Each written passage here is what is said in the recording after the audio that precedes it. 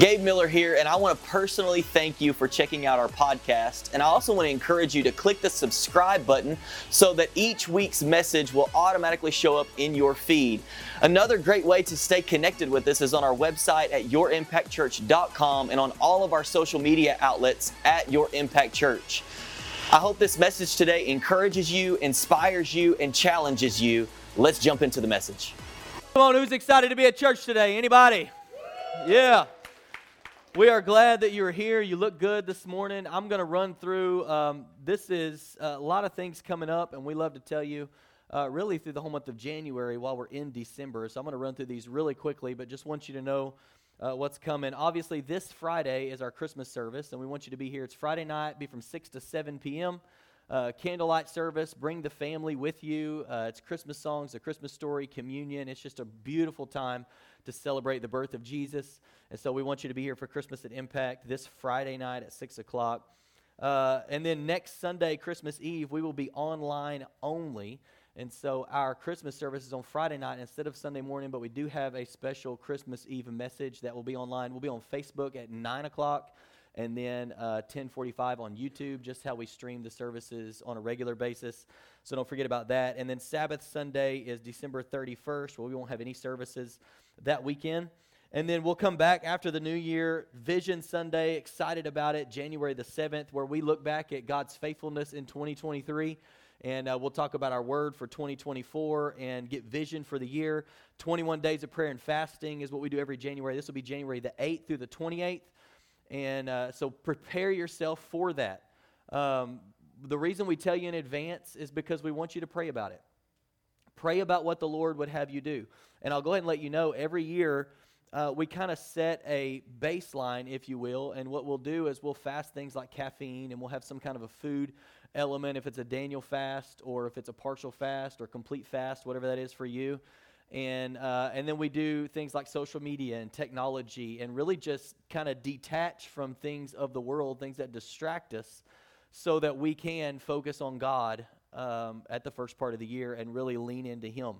But with that being said, we always want you to do what the Holy Spirit is leading you to do. And so I really believe that He will speak to you and He'll let you know specifically what it is that maybe He wants you to fast or to give up during that time as you take time to pray and be in His Word. We'll have our prayer services during that time. It's just really going to be a great 21 days. And then that ends on the 28th of January with Give Big Sunday. We call it Give Big Sunday for two reasons, or for multiple reasons. But one of those is we love what Jesus said when He just assumed that we were going to pray, we were going to fast, and we were going to give. In the Sermon on the Mount, He says, when you pray, when you fast, when you give. And then He gives instruction on how they were to do those things. And so we start every year by doing that. So we have that weekend, we have what we call our Give Big offering. There is no dollar amount that we're looking for or trying to get to or anything like that. The reason we do that is so we can honor God at the beginning of the year with our first and our best. And so we invite you to pray about it. And whatever the Holy Spirit puts on your heart, that's what we do. And I don't know what that is for you. And listen, if this is your first time here, you haven't been here in a long time, or you're like, oh man, we're talking about money. We don't like talking about money, but here's the thing.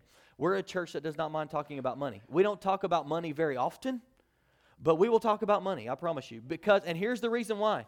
It's because God wants your heart. And the Bible teaches that where your treasure is, there your heart will be also. And God does not need your money. He has given you everything that you have. He does not need it. But what we do is we honor God. And the reason we say, here's the goal is 100% participation. Wouldn't it be awesome if everybody in the area of their finances honored God at the beginning of the year and said, God, I want your blessing on my finances. Whatever you tell me to do, I want to do. I want to honor you. And so we do that, and then we come back that night for a night of worship, and that's how we break the fast together, is with a night of worship. It's always a powerful time. And then the last thing I want to mention, which seems far away, but it's not that far away, but I want to tell you about it now, is our Grow Group semester for the spring semester will begin the week of February the 4th. And the reason I want to tell you about that now is because if you're interested in leading a Grow Group, you can go on that Church Center app right now and click on the Grow Group Leader Form, fill that out, just a little bit of information, what you're wanting to lead on, who you are, contact info, that type of thing, so that we can go ahead and begin seeing who's going to be leading. We don't do groups during the month of January. We focus on praying and fasting and all of those things. But they will begin in February, and so we're going to go ahead and tell you about it now. So if you're interested in leading a group for the spring semester that begins in February, get signed up, get your group registered online as soon as possible. And the last thing I want to do is pray for another church in the community. Today we're going to pray for Pathway Church of God. So will you bow your heads and let's say a word of prayer. Lord, we thank you, as we always do, for the opportunity we have to be in this room and to worship you together with our friends and our family and other believers. And God, we thank you for just the opportunity to build your kingdom alongside Pathway Church of God. Lord, we lift up their leadership and their pastor, their congregation. We pray that you would bless them in Jesus' name. And everybody said, amen. So today we are wrapping up our Christmas series that we called Characters of Christmas. Last week we kind of took a break from it. Pastor Doug Reed was in, and wasn't that just an awesome message about the power of our words? If you have not watched that, go on YouTube or on the Church Center app or on Facebook, wherever you get content on the podcast. If you want to listen to the audio, and check out that message, I really think it'll bless you. And it's a powerful word on the power of our words and the importance of our words. But in this series, we've talked about a couple of characters from the Christmas story, really two main characters in the Christmas story, Mary and Joseph. And we talked about Joseph in week 1, and we said that Joseph was a man of integrity, right? That he not only wanted to do the right thing, he wanted to do it in the right way, and how we need to apply that to our lives. Like it's important to do the right thing, but it's also important to do it in the right way. We said that he was a man of obedience, and how we need to be people of obedience, not just partial obedience, but full obedience, complete obedience, obedience all the way, and immediate obedience. And then a couple of weeks ago, we talked about Mary and how Mary trusted God. And she said things like, I'm a servant of the Lord, even though she didn't understand what was going on. And the angel has just told her this news, and she doesn't really get it all yet. In that moment, she was like, God, I trust you. I'm your servant. Like, whatever you say, let it happen to me as you've said it. And then we talked about how Mary praised God. And before the miracle, before anything happened, she had this praise inside of her, and how we have this inside of us as well. And that we have to learn to be people who praise God before we see anything happen. In the middle of praying for something, that we have a praise inside of us that we offer to God. God, even though I haven't seen it yet, I'm going to praise you right now anyway. I'm going to praise you before I see it happen. So we've talked about those things. And today, as we wrap up this series, I've titled the message, we've talked about the character of Joseph, the character of Mary. I want to talk about the blessing of Jesus. The blessing of Jesus. Now, Isaiah the prophet, if you've read Isaiah, there's so much about Jesus in the book of Isaiah, hundreds of years before Jesus came. And one of those things is in Isaiah 9, he's prophesying about Jesus, and he says this in verse 6, "For a child is born to us, a son is given to us.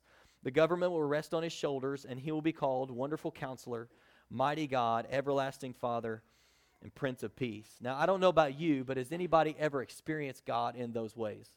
Right, that there was a season of your life where he was a wonderful counselor, and he was mighty God, and you saw him do miraculous things in your life and in your family or whatever. You were needing peace. I don't know anybody that's probably at church today or watching online right now that would say, I just don't need any peace. I mean, there's some days we just wake up. Have you ever just woke up in the morning and it was like, I need peace right now. Like, I'm overwhelmed before the day starts. That happens to me. Where you wake up, and I'll tell my wife, I'm like, man, I just need prayer right now because I just need peace. And he is the Prince of Peace. He is the source of peace. Jesus said, I don't leave peace with you like the world gives. I'm giving you my peace. So we can actually access that. And so we're thankful for all of those. But another term that we're familiar with when we think about Jesus is this term, this name, this title, this word Christ.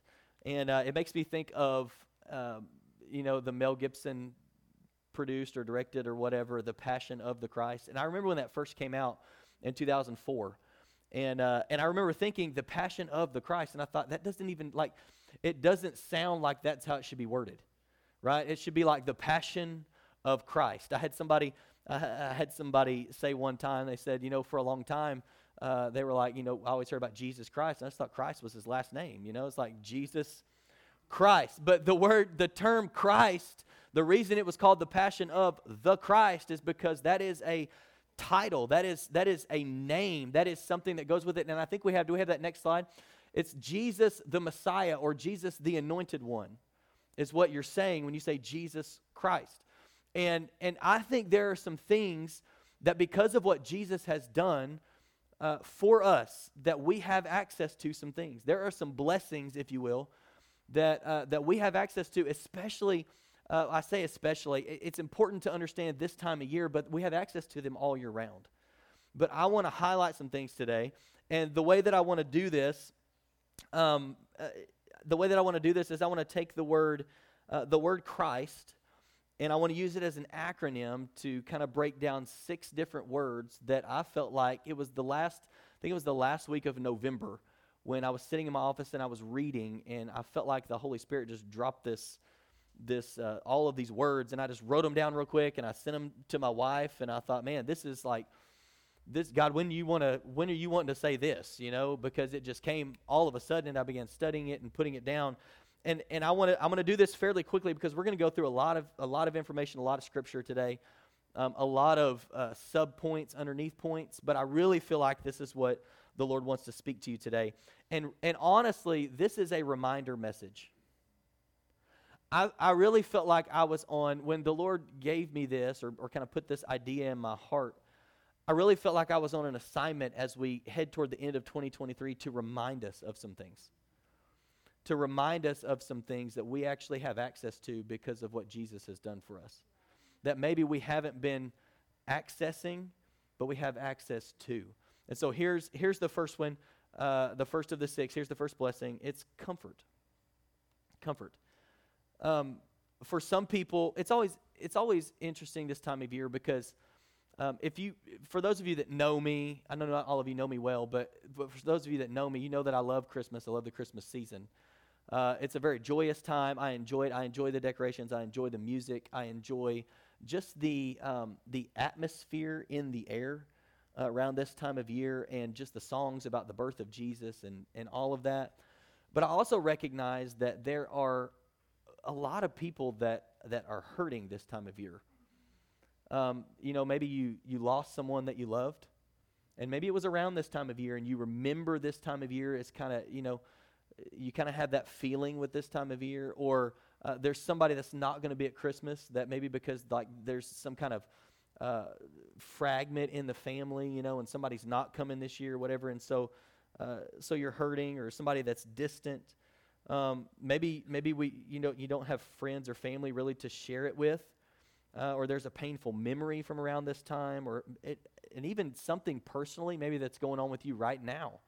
In this Christmas season, you're walking through something, and you're like, man, Christmas doesn't feel the same. I haven't enjoyed it like I normally do. Like, it's really been a struggle for me this Christmas season. And I don't know where that lands with you. I don't know where we all are on that. But there are a couple of verses that Paul wrote in the context of suffering that I've actually had people encourage me with these verses. And I've had the honor of encouraging some other people with these verses, and I want to encourage you with them today, if you'll let me.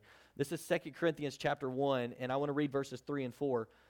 He says, "All praise to God, the Father of our Lord Jesus Christ. God is our merciful Father and the source of all comfort.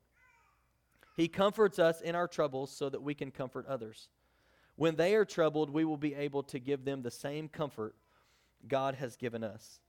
And so God is a God who sees you, sees what you're going through, sees how you're feeling, sees what you're experiencing, and wants to provide comfort. In fact, it says that He is the God of all comfort, and I believe that God comforts in a couple of ways, if we could say it that way. Here's the first one, is that He comforts us. There is a way that God Himself comforts us. Now, the verse that we just read, it says that God is the source of all comfort, which would imply that if you are looking anywhere else for comfort, you cannot find it. If God is the source of all comfort, if all true comfort comes from God, then if you're looking for it in other things or places, you can't find the comfort that you're really looking for, because God is actually the source. So there is a way that God comforts us, and Jesus told us that one of the titles or the jobs of the Holy Spirit is that He is a comforter, right? That word, that term, that name, it means things like advocate. It means one to come alongside. It means comforter. Now, can I ask you just a simple question? If Jesus said, I'm going to pray the Father, He's going to send you another comforter, why would Jesus say that I'm going to send you another comforter if you weren't ever going to need comfort? Like we can know just by that. It's almost like it's implied. Hey, like one of his names, one of his responsibilities, one of the things that the Holy Spirit's going to do when he comes to live inside of you is he's going to be a comforter. In other words, there are going to be times when you need comfort. There are going to be times when things are not going well, or something happens and something tragic happens and you need comfort in your life, and God is the source of all comfort. So God comforts us. Here's another way that I think we can receive comfort, and it's that people comfort us. People comfort us. So in the same passage, it talks about how God is the God of all comfort, and he comforts us so that we can comfort other people with the same comfort that we've received from him. Now, I don't know if you've ever experienced this in your life personally, or you've ever been able to give this comfort to somebody, but there have been times where we've been able to sit with people and it's like, man, God is using us, or God is using you, or God has used somebody in our life to comfort us in seasons. And here's the difficult thing, okay? This is why, okay, so God wants to use people to comfort you. This is why you have to let people in. I think as I was preparing this and writing this message, it was like I could not get past this thought that there are some people who want to receive comfort in their life, but they have walls built up with people. And so when you're praying for comfort, I feel like it's like the Lord is saying, I want to comfort you through this person, but you're going to have to let them in. I want to comfort you through this group of people in your life, but you're going to have to let them in, because that's how I want to bring my comfort into your life. So God can comfort us, and we know that to be true, but God will also use people to comfort us. He'll send people along our paths, or people to our house, or to sit with us, and we have to let people in so that we can be comforted, so that we can receive comfort in our lives. I love the line of the Christmas song where it says, good tidings of comfort and joy.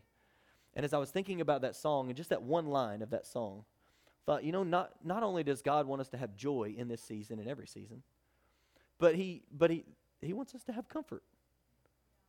Not comfortable like you're sitting there not doing anything for the Lord, but comfort in difficult seasons. He wants you to know, hey, I'm the source of all comfort, and I can work through people to comfort you in this way. So we can receive comfort in this season. Here's the second blessing. The second word is healing. Healing. So not only do we have access to comfort, I believe we have access to healing. Anyone ever struggled with sickness or disease or some kind of illness in your body? Right? This would probably be everybody in the room. Like there have been times where you've felt things, there's been something going on in your body, and maybe even right now you're struggling with that. Maybe it's been a difficult season for you because of something that's going on inside of you. And when Isaiah the prophet was writing about what Jesus would experience and what he would provide for us, this is what he said. This is Isaiah 53 and verse 5. It says, but he was pierced for our rebellion, crushed for our sins. He was beaten so we could be whole. He was whipped so we could be healed. When Isaiah was saying, this is what the Messiah is going to do. This is what he's going to experience. This is what he's going to take on himself. This is what he's going to provide for all mankind. In that was that he was beaten so we could be whole, and he was whipped so we could be healed. So when Jesus took your punishment and all of this on him by the beating, and even when he was on the cross, I believe he paid for your healing. I believe that he paid for your healing. That healing, just as he paid for your sins and offered salvation, that by his stripes, by his blood, by his wounds, whatever your translation says, we are healed.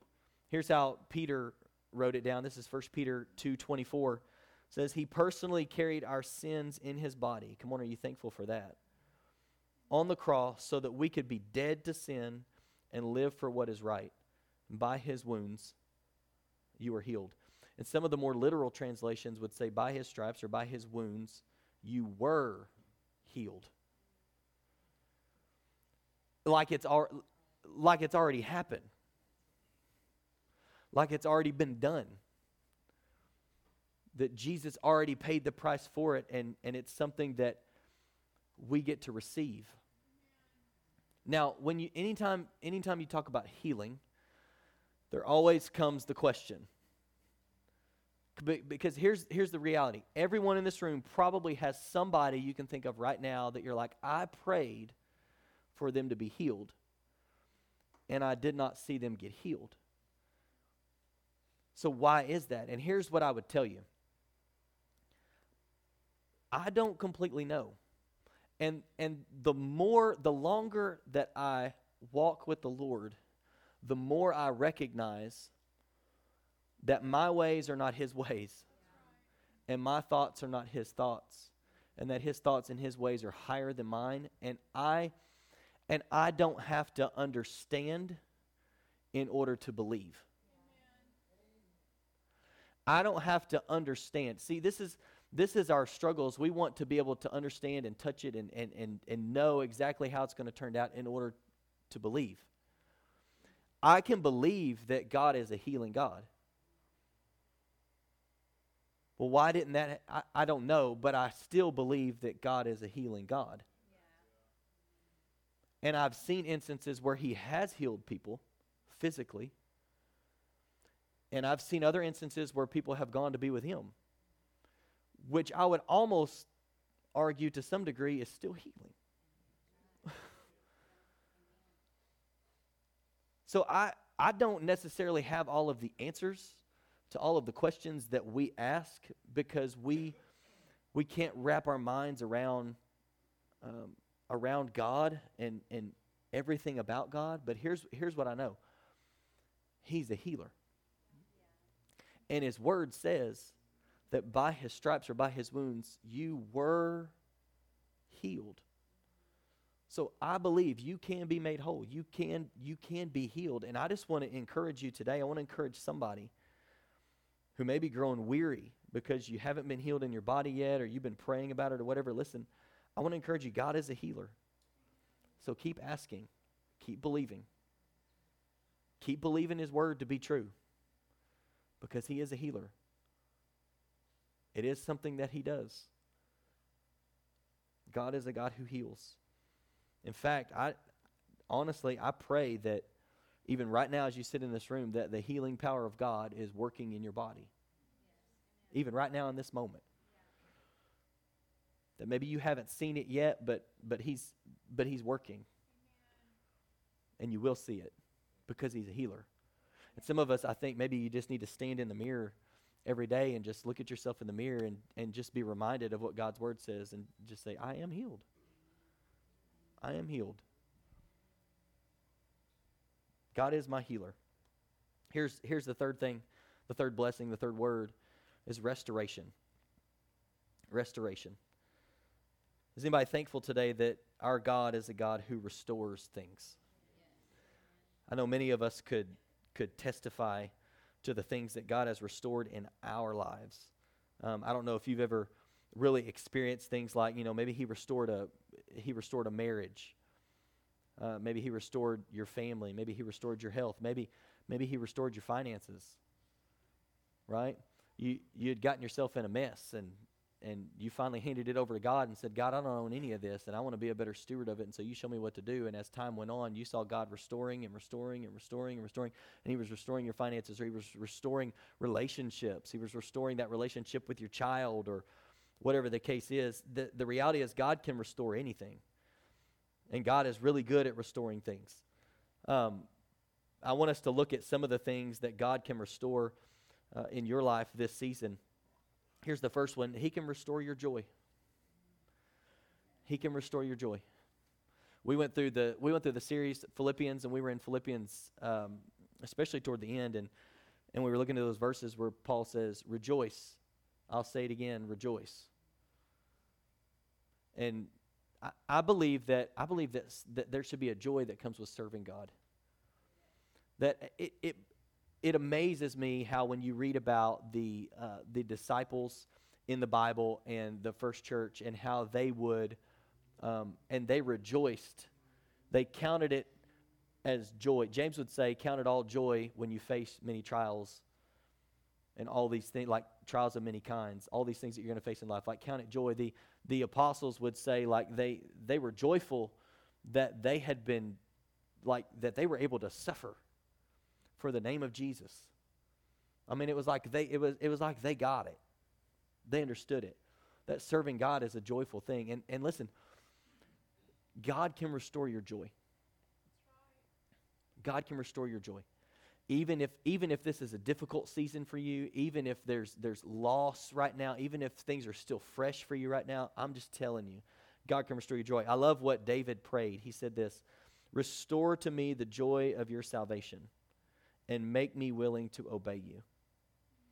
And I just think that somebody needs to believe again today that God can restore your joy. You really haven't felt joyful in a long time. And maybe this is a season that God's going to restore your joy. Here's the second thing about restoration is that he can restore what you lost. He can restore what you lost. We were down here in worship. I was thinking about all the things that some of you may have lost, that you've lost people in your life. Maybe you felt like the enemy has stolen things from you, or that you've lost, even when we were talking about your joy. One thing that came to me when we were worshiping just for this service was just to remind somebody that God can restore dreams. That you had a dream at one time, and you've kind of let that thing go, and you quit believing, and it was like, well, it didn't happen, and all this, and that God can actually restore. He can restore dreams in your heart. Doug referenced Job last weekend and said, he was talking about how Job is really not a great Christmas story to read. Job goes through a lot of things, and the devil, just takes almost everything from him. And then at the very end of the book of Job, it's in Job chapter 42, says, when Job prayed for his friends, the Lord restored his fortunes. In fact, the Lord gave him twice as much as before. And I just want to speak that over you today, if I can just do that whatever has been lost, God is really good at restoring things that are lost. You think about the prodigal son, and he goes off and he does his own thing, and then he finally comes to his senses. Some translations even say it that way, that he came to his senses and realized it would be better for me to be a servant in my dad's house than for me to be out here just doing this. It'd be better for me to just go back, and what we see is when he comes back, he's restored. He's not just brought in as a servant. No, he's restored like, this is my son. This is my son. My son that was lost, he came home. He's been restored. God's really, really good at restoring things. Even when we feel like all hope is lost and everything's too far gone, God can restore. God can restore. Here's the third thing, is that he will restore everything.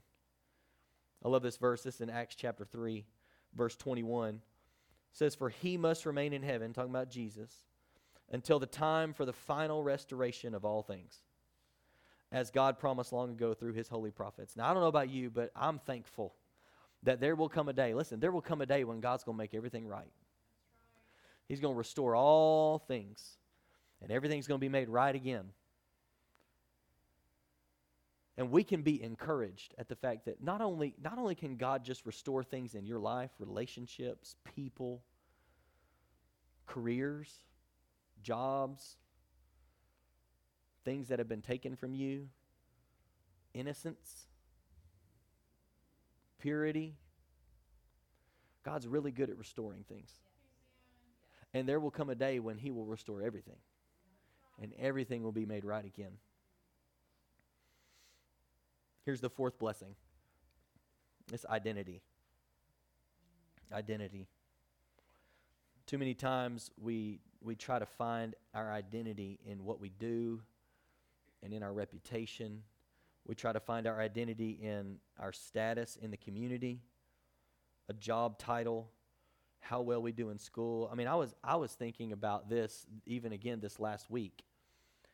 And I thought even like, this is a struggle, especially like career and different things like that. It's even a struggle. I have to remind myself that this is what I'm called to do, but this is not my identity. That at the end of the day, when I go home, I'm dad and I'm husband, and ultimately, I'm a son of God. And he's called me to pastor.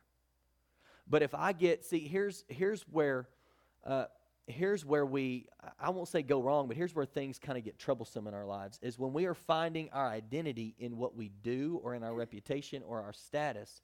When that is taken away, we don't know who we are because we didn't know who we really were to begin with.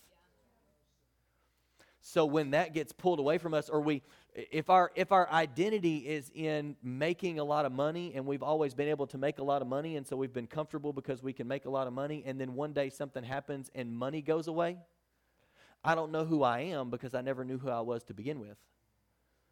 If my identity is in pastor, if my identity is in, manager, if my identity is in the things that I'm doing, then if I ever lose that, I fall apart. Because I thought I was under the false impression that that's who I was. But that's not who I am. And so my identity has to be in who God says that I am. And so I just want to remind you of a few things regarding your identity. Here's the first one, is that you were purchased at a high price. You were purchased at a high price. There's a passage, I want to read a couple of verses, and right in here, there's a statement that I love, and this is Paul, and you wouldn't think, like, well, this is a Christmas message, why are we reading? Paul's addressing sexual immorality in the church in Corinth. But he says something right in the middle of these two verses. This is 1 Corinthians chapter 6, 19 and 20. He says, "Don't you realize that your body is the temple of the Holy Spirit, who lives in you and was given to you by God? You do not belong to yourself, for God bought you with a high price. So you must honor God with your body." Can I just remind everybody today, you don't tell me that you're not valuable. Don't let the enemy tell you that you're not valuable. Because the Word of God says that you were purchased with a high price. What is the high price? That God would send His only Son to die in your place, be raised to life again so that you could be dead to sin and live for Him. You were purchased with it was the blood of Jesus. In the Old Testament, there was to have, your sins taken away, there had to be a blood sacrifice. And God said, I'm going to fix this. I have this plan. I've got a plan. I've had a plan from the very beginning. I'm going to send my Son, who's going to be the perfect sacrifice, and He's going to shed His blood so that nobody has to do that anymore, but they can receive salvation. They can receive right standing with God. They can receive what He does for them, and He will take their sin away. You were bought with a high price. So you ought to, not in a prideful way, but you ought to hold your head up high, knowing that when I walk into my job, when I walk into my home, when I walk into this church, when I walk into any environment that I'm in, I was bought with a high price. This is who I am. Here's the second one, is that you are a child of God. Look at just this one verse, 1 John 3:1. "See how very much our Father loves us, for He calls us His children, and that is what we are." And I love how that is worded, because it's almost like John says, look at how much God loves us. He calls us His children, and that is what we are. It's not that He just calls us that. No, that is who we are. We are His children. But the people who belong to the world don't recognize that we are God's children because they don't know Him. When you know Him, when you enter into a relationship with Jesus, a relationship with your Heavenly Father through what Jesus did for you, you are a child of God. You are a child of God. And the enemy will try to convince you that you're not. He'll try to, and this is what he does. But this is what if there was one thing that I think the enemy is attacking so much, it's identity. When Jesus was in the wilderness, what did the devil say? If you really are the Son of God, then do this. If you really are, then you can make this happen. And he is getting, and maybe even you in this room today, he has caused you to question who you are. And this is what our culture is dealing with. It's this question right here. Who am I?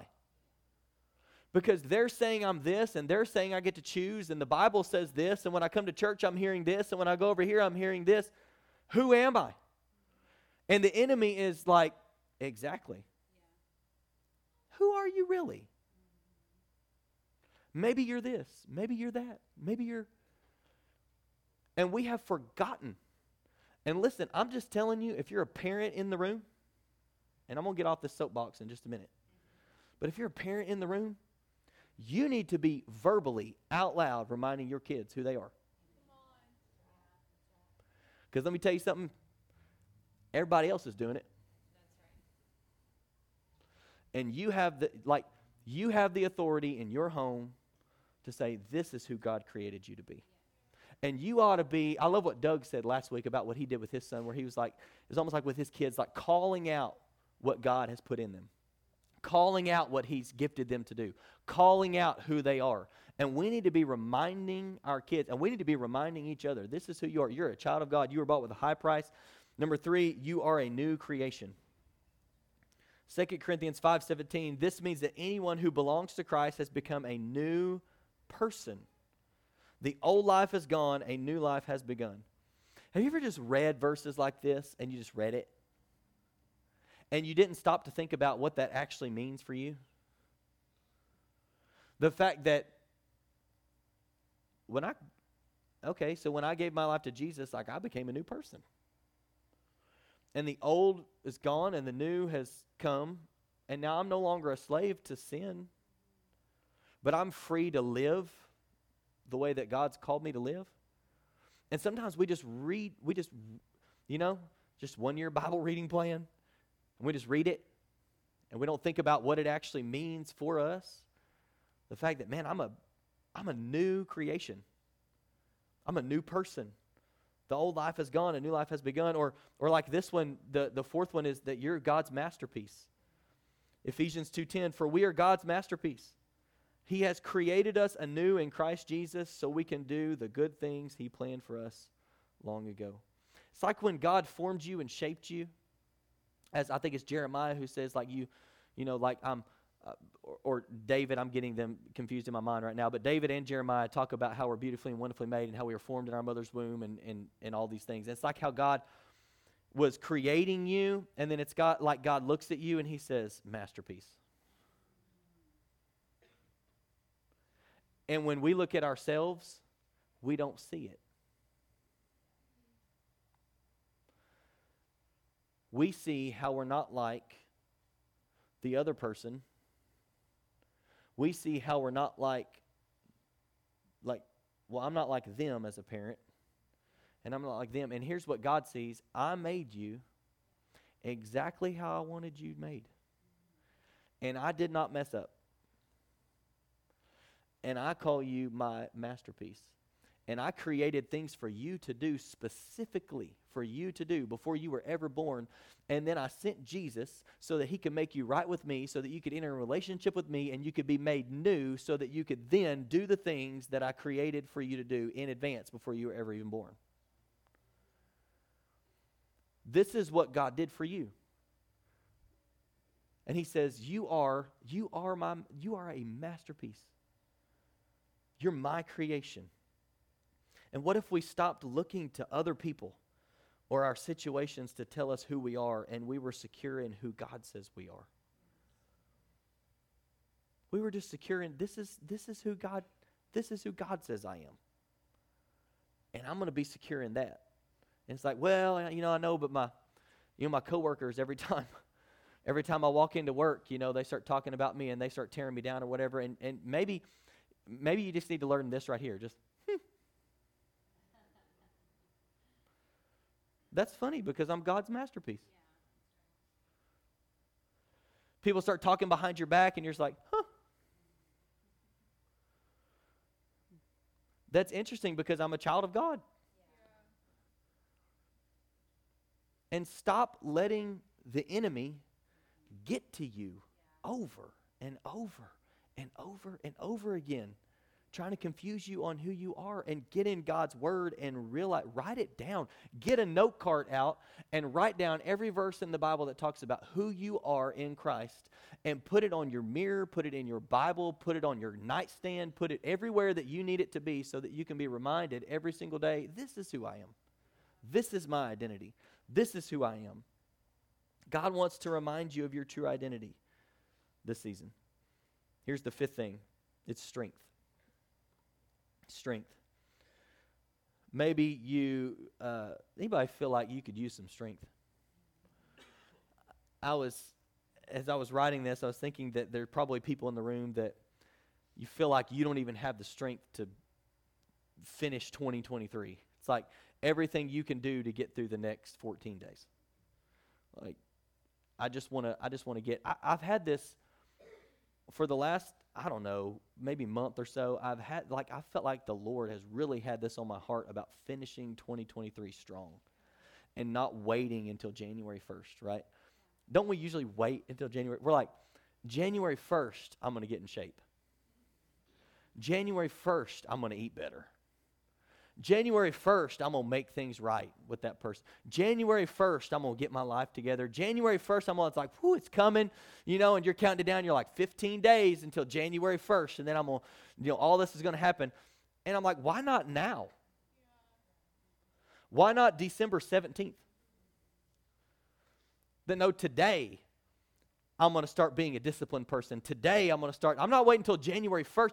Even things as simple as like, well, January 1st, I'm going to start that Bible reading plan. What about December the 17th, you started the Bible reading plan? And then you got to January 1st, and you were 2 weeks in, and you were going strong, and it was like, whoo, I didn't have to wait till January 1st to do it. I finished strong, so I entered into 2024 strong. But here's the thing. I think there are some of us that we really do. We feel like I don't have anything left to give. We were just talking this last week about everything in our lives and in our parents' lives and all this stuff that happened all in this year. All in this year, in 2023. And it'd be real easy to be like, I'm ready for another year. Like something new. But man, it's like the Lord won't let it go inside of me that no, you finish strong now. I'm the same God now that I will be on January the 1st. Amen. And you don't have to wait another 14, 15 days to start like something is magically going to happen at midnight on January the 1st and you're going to be disciplined. You're going to have to work at it on January 1st, same as you're going to have to work at it on December the 17th. So why not just do it now? Make the call now. Do the thing now. Get the membership now. Like, if God's telling you to do it now. Don't wait until January the 1st to do it. Maybe, I was thinking about another thing. You might find yourself entering into a new season of life that just requires new strength. Right? I was thinking about one great example is when you have, for those of us that are parents in the room, it's like our kids are 14, 12, I got to think about it, 14, 12, 10, and almost 6. And I'm like, there's a different strength that's needed at 14, 12, 10, and 6 than there was at 9, 7, 4, and 6 months. You know what I'm saying? Like, it's a different season. And there's new strength that is required for the season. There's some new wisdom that's required for the new season. And I think there's some of you, maybe it's a new job, maybe it's your kids, maybe it's your marriage entering into a new season, and you're like, I need new strength for this new thing that I feel like God's taking me into. Or maybe you've been leaning into your own strength, and you're trying to make things happen and do things that God didn't even call you to do. You're trying to be strong for somebody else in your life, and you're doing all this in your own power, your own strength. And I just think that some of us today, we just have to stop relying on our own strength to get us through, and we need to receive the Lord's strength. Psalm 28 and verse 8, the psalmist says, the Lord gives his people strength. He is a safe fortress for his anointed king. The Lord gives his people strength. Isaiah 40, very popular passage of Scripture, verses 29 through 31, says, he gives power to the weak and strength to the powerless. Even youths will become weak and tired, and young men will fall in exhaustion, but those who trust in the Lord will find new strength. They will soar high on wings like eagles. They will run and not grow weary. They will walk and not faint. Ephesians chapter 3, verses 16 and 17, I love this. I pray that from his glorious, unlimited resources. Come on, we could just stop right there. I pray that from His, in other words, God has glorious, unlimited resources. No limit, all glory, like we can't even fathom. And I pray that from these resources that He will empower you with inner strength through His Spirit. Then Christ will make His home in your hearts, and you will trust in Him. And your roots will grow down into God's love and keep you strong. Where does the strength that we need come from? I think that these verses, they kind of have two things in common. It's that strength comes from God, and that trusting Him is a way that we access it. Strength comes from God, and trusting Him is a way that we access that strength that can come from God. He says those who trust in the Lord receive strength. That your roots are going to grow down. You're going to trust in Him. Your roots are going to grow down into God's love, and it's going to keep you strong. These statements that we just read, just pulling a few out from the verses we read, the Lord gives His people strength. He gives strength to the powerless. He empowers us with strength through His Spirit. Trusting in the Lord brings new strength. Trusting Jesus causes our roots to grow, which keeps us strong. And listen, operating in our own strength is really trusting in ourselves. But operating in God's strength is saying, I trust in you. You're going to be my strength. I don't have to be my own strength. You're going to be my strength. And I'm placing my trust in you. Come on, and who do you trust more? Do you trust you more? Or do you trust God more? Sometimes our lives would say that we trust me more. And if you find yourself in that place, today's the day to make the shift and say, you know what, no, I'm actually going to begin to trust in God. I'm not going to trust in me. I'm going to trust in God. And I'm going to receive His strength for my life. Running our race in life, it requires God's strength, and God's strength is accessed by trusting in Him. And I really believe that some of you are going to place your trust back in the Lord. Maybe you've gotten off and you began trusting in your own understanding and your own power and your own strength and your own abilities. And today you're going to begin to trust in the Lord again, and He's going to give you new strength. Worship team, you can come back and help me out. Here's the sixth thing. The sixth word or the sixth blessing is truth. Truth is important for our lives, and you've probably heard this statement before. Maybe you've even made this statement before, but in a culture that says, like, find your truth. Find your truth. It reminds me of a verse in Judges, the very last verse in the book of Judges, where it says, and everyone did what was right in their own eyes. That's a beautiful picture of you find your own truth. There really is a truth. There really is. And we've gotten caught up in trying to find our own truth. Well, what do I believe? Well, can I just lovingly tell you, and I mean this with all the love in the world, it really doesn't matter. If you believe something different than what the Word of God says, that's what's going to last. That's right. And at some point, you're going to find yourself in a mess or realizing, that didn't work out. We don't need to find our truth. We need to know the truth. Right. And God really wants us to know the truth. Coming up with our own truth is what gets us in trouble, but submitting to the truth, it brings life. So what do we need to know about the truth? Just a few things as we wrap up. Jesus was full of truth. John 1:14, so the Word became human and made His home among us. He was full of unfailing love and faithfulness. Some translations right there would say He was full of grace and truth. And we have seen His glory, the glory of the Father's one and only Son. And come on, because Jesus was He was full of grace and truth. Isn't it crazy to think of somebody who could be like all grace and all truth at the same time? Because normally in our experiences with people, it was like we meet gracious people and we meet truth people. You know what I'm saying? We meet people that they're like full of grace and mercy and all that. And then there's other people we run into where it's like, well, I just tell it like it is. When Doug said it last week, he said, no, you're not just telling it like it is. You're just being mean. Jesus told it like it was with grace. Let your speech be seasoned. So Jesus was full of grace and truth. And because He was full of truth, we can trust Him. Here's the second thing. Jesus is the truth. John 14:6, Jesus told him, I am the way, the truth, and the life. No one can come to the Father except through me.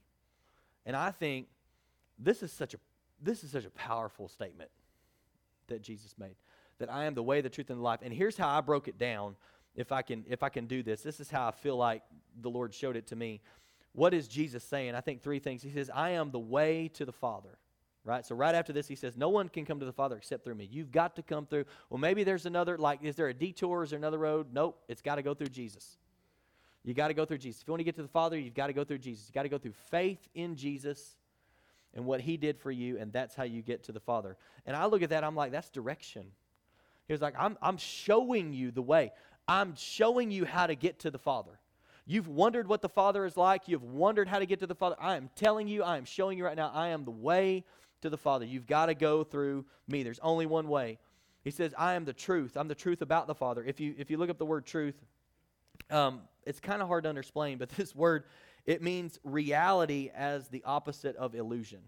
So it's like Jesus was saying, I am the reality of the Father. Like, this is what's real. Everything else is an illusion.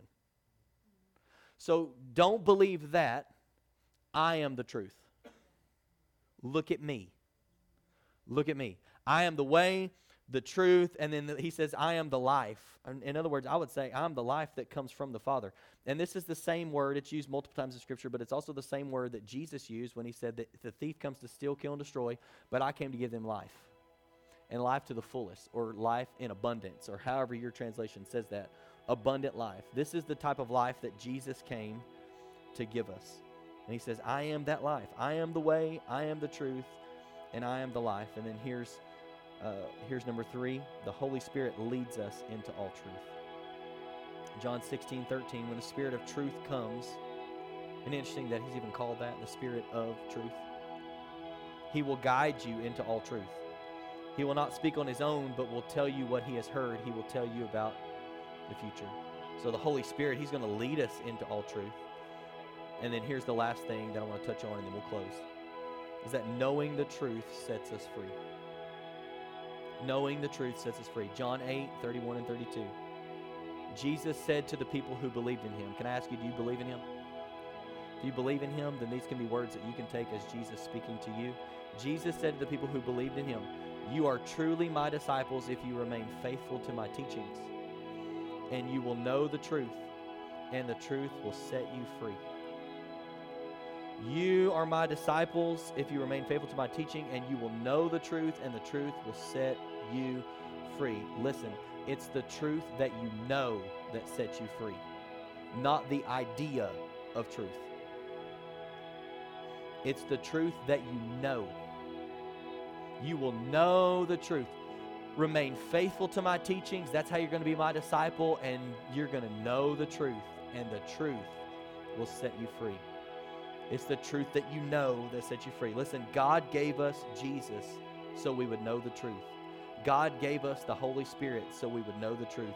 God gave us his word so we would know the truth. Can I just tell you today, God does not want you to be confused about what the truth is. I gave you Jesus. I've given you the Holy Spirit living inside of you. I've given you my written word. I've given you everything that I can give you so that you will know the truth. And this truth that you know, which I would say it's the truth about him, and it's the person who said, I am the truth, that when you know the truth will set you free. God does not want you confused about what the truth is. Why? Because it's the truth that sets you free. God is like, I want you to know the truth so you can be free. I want you to be free. Will you stand today?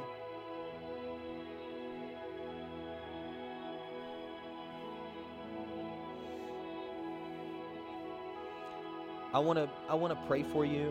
In fact, our prayer team can go ahead and come down and get ready. I know that there's probably one thing in every person that stuck out to you more. You know, if it was, man, I'm in a season right now where I really need comfort, and so that really spoke to me, or I'm believing God for healing in my body, or I'm struggling with who I am. I'm not sure who I am. Or I need strength. I need some things restored in my life. Or I really need to know the truth. Like I want to know God's truth. I don't know where it lands with you or what resonated more with you, but here's what I do know. Is the Holy Spirit speaking to you. If you'll let him right now, he'll speak to your heart. In fact, come on, why don't we just close our eyes for just a moment and just ask the Holy Spirit, say, Holy Spirit, what are you saying to me through this message? What are you speaking to me right now? Thank you, Jesus. Thank you, Lord. God, we thank you. We thank you, we thank you, we thank you that you are our comforter,